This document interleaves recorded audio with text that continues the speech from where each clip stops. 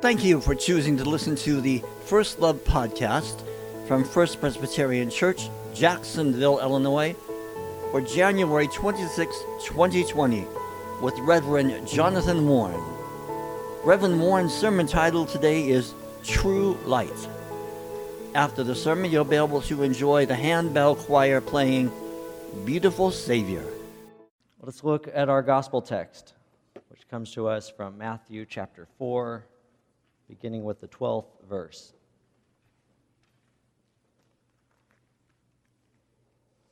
Now when Jesus heard that John had been arrested, he withdrew to Galilee. He left Nazareth and made his home in Capernaum by the sea in the territory of Zebulun and Naphtali, so that what had been spoken through the prophet Isaiah might be fulfilled. Land of Zebulun, land of Naphtali, on the road by the sea, across Jordan, Galilee of the Gentiles, the people who sat in darkness have seen a great light. And for those who sat in the region and shadow of death, light has dawned. From that time, Jesus began to proclaim, "Repent, for the kingdom of heaven has come near." As he walked by the Sea of Galilee, he saw two brothers, Simon, who is called Peter, and Andrew, his brother, casting a net into the sea, for they were fishermen. And he said to them, "Follow me, and I will make you fish for people." Immediately they left their nets and followed him. As he went from there, he saw two other brothers, James, son of Zebedee, and his brother John in the boat with their father Zebedee, mending their nets, and he called them. And immediately they left the boat, their father, and followed him. Jesus went throughout Galilee, teaching in their synagogues and proclaiming the good news of the kingdom and curing every disease and every sickness among the people. This is the Word of God. So I don't know how many of you have ever watched I Love Lucy. In one of the episodes, Ricky comes home from work one day, and he finds Lucy crawling around the living room floor on her hands and knees, and he asks her what she's doing. "I'm looking for my earrings," she says. "You lost your earrings in the living room?" "No, I lost them in the bedroom, but the light out here is so much better." That's what today's scripture reading is all about. It's about light. Isaiah 9:2 foretells, "The people who walked in darkness have seen a great light." It says, "Those who lived in a land of deep darkness, on them light has shined." Matthew 4:13 through 17 restates the prophet's words. Jesus left Nazareth and made his home in Capernaum, so what had been spoken through the prophet Isaiah might be fulfilled. The people who sat in darkness have seen a great light, and for those who sat in the region and the shadow of death, light has dawned. These days in our world, we're constantly surrounded by light. Siobhan keeps flashlights in every room. Most of us have a flashlight even on our cell phones. At night, we always have lights on, even when it's dark. It's never really dark. There's night lights and street lamps, all thanks to the wizard of Menlo Park, Thomas Edison, who invented the electric light bulb in 1879. Ever since then, our modern world is flooded with light. Stadiums, cars, houses, inside, outside, everywhere we go, there's light. Now, it's certainly a wonderful thing, but we're constantly surrounded by artificial light. Kids called it fake light, right? Reality is, however, artificial light can obscure the real light at times. Growing up in the suburbs of Chicago, when I looked up at night, it was hard to see any stars because of light pollution. Artificial light obscured the real light at night. As a Boy Scout, when I went camping, I'd look up in the sky and I'd see stars fill up the night sky. Now, it's easier to see here in Jacksonville, as long as there's no clouds in the sky. That's when we can really see the stars. I think this is exactly what happens in our lives. We have all these things in our lives that obscure the real light of Christ. The world offers all these artificial things. They're bright and they're shiny. They often seem really nice and good. But even with all the flash, it's still artificial. It's not the real light. Why are we captured by the flash the world brings? Why do we chase false lights when you and I know what the real light provides? I think for one reason, it satisfies our appetite. Sometimes the artificial tastes better. Am I right? Who needs the real thing when there's, I can't believe it's not butter? It tastes just as good without nearly as many of the calories. So it either tastes good, or it feels good, or it gives us immediate gratification. Now don't worry. If this happens to you, you're not alone. Advertisers spend lots of money to convince us all we want is a taste. We want what satisfies now, not later. So it's easy for any of us to be convinced to chase after false lights all the time. The trouble is, they don't usually last. At some point, these false claims, these false lights won't illuminate things the way we really need. They'll eventually let us down, and we'll be left hungering for something greater. Yet time after time, we keep going back to the false lights because they're easier and simpler, and they seem more comfortable. Now let's look at what happens in Scripture when the true light comes. If you look in Scripture, Jesus is in Capernaum, which is a city at the northern edge of the Sea of Galilee. It was a major gathering hub of the region. It's kind of like how Atlanta Airport is the major hub for Delta, or O'Hare is the hub for American Airlines. Jesus knew that many people would travel through Capernaum on their way to the final destination. So it wasn't a coincidence that Jesus chose to be here, because his message wouldn't stay only in this one place. Proclaiming the good news, curing every disease, feeding 5,000 people with a few loaves and a few fish, all happened in this one place, in Capernaum, in this major hub. It'd be like the light shining at the break of dawn. And Jesus' message and stories would spread far and wide along the whole land, along all those who heard these stories. It was in Capernaum, right on the edge of the Sea of Galilee, where Jesus called his first disciples. And it happened just at the break of dawn when they met Jesus. The moment they saw him, they left their nets and followed him. These first disciples saw the true light for the first time. They were willing to let go of their livelihood, leave everything else behind, because they finally experienced the true light. And it was Jesus. The truth is, the light has dawned in our world. It is here for us today, and this true light is Jesus Christ. And certainly there's artificial light all around us, but you and I know the difference, just like the kids did, between the true light and the fake lights. We see it here every Sunday when the acolytes light these candles. It surrounds us as we worship.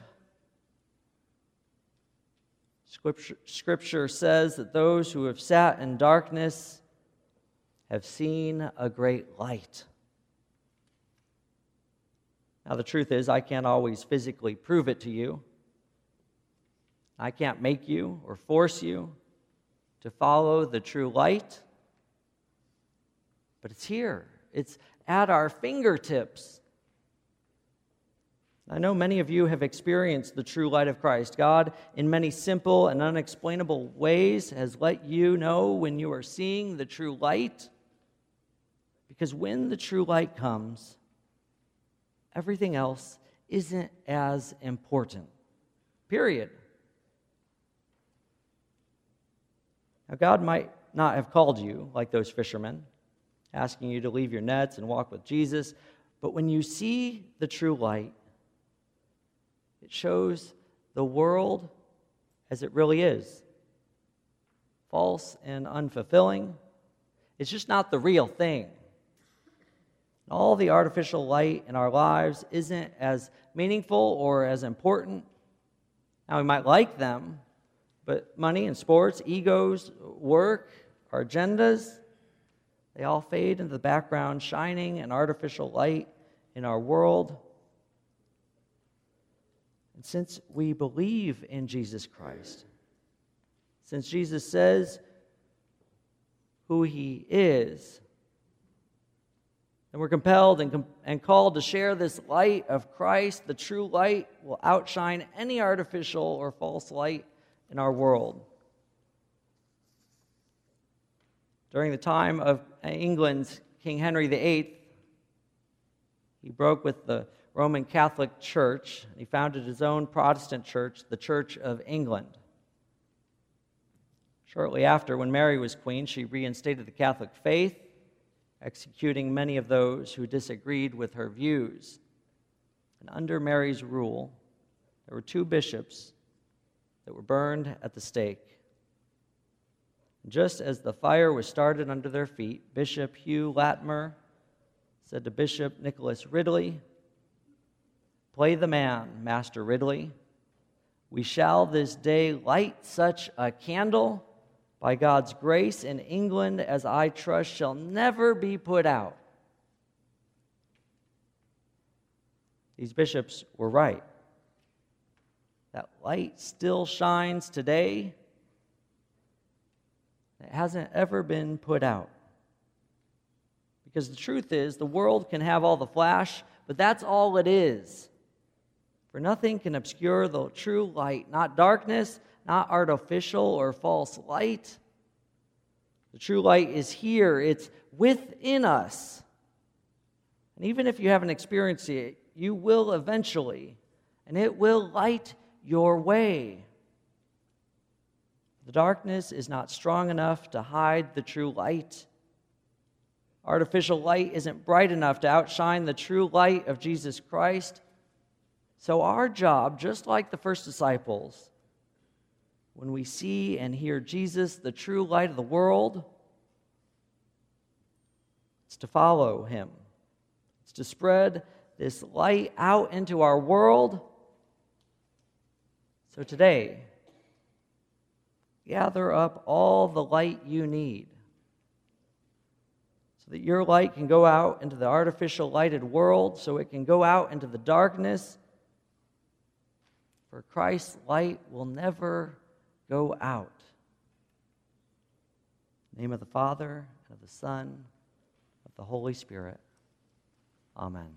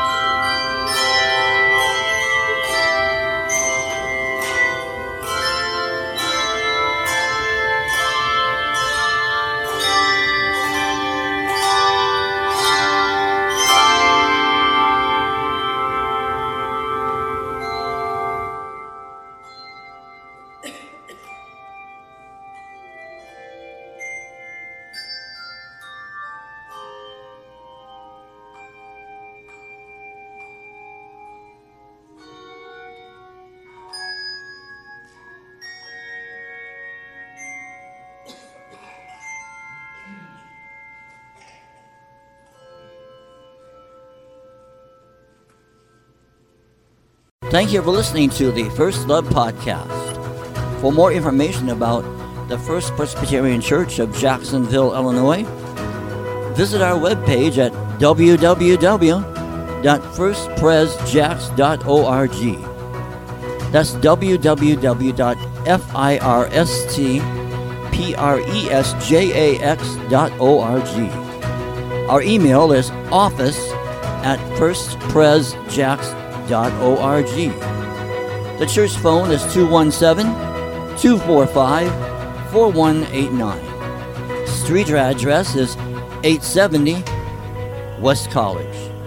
Children and adult Sunday school services are every Sunday from 9 to 9:45 a.m. Sunday church service starts at 10 a.m. We invite you to visit us whenever you're in the neighborhood.